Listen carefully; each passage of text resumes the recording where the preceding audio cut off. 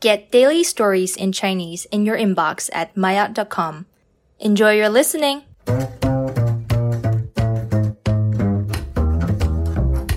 maayot 高级，大量马来西亚华人都在使用微信、抖音和小红书。很多网友发现小红书上的马来西亚人变多了。而在一期采访马来西亚华人的播客里，来自马来西亚的嘉宾表示大马华社的新三宝是微信、抖音和小红书。中国的互联网产品正在占据马来西亚华人甚至本土马来人的休闲时间。众所周知，在马来西亚华人很多。据统计，马来西亚的人口大约是3300万，其中马来人70%，华人22.7%，印度人6.6%。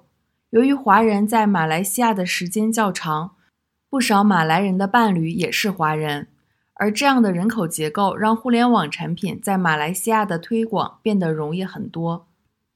近些年，虽然中国经济发展迅速，但每年依旧有不少人从中国搬到马来西亚生活，这其中不少人是为了孩子的教育。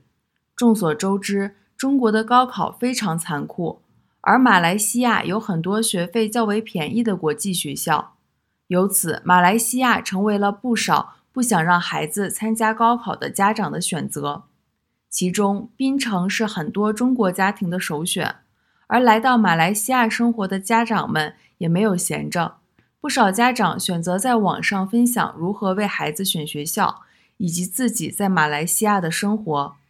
这些分享让他们在中国的互联网平台上赚到了钱。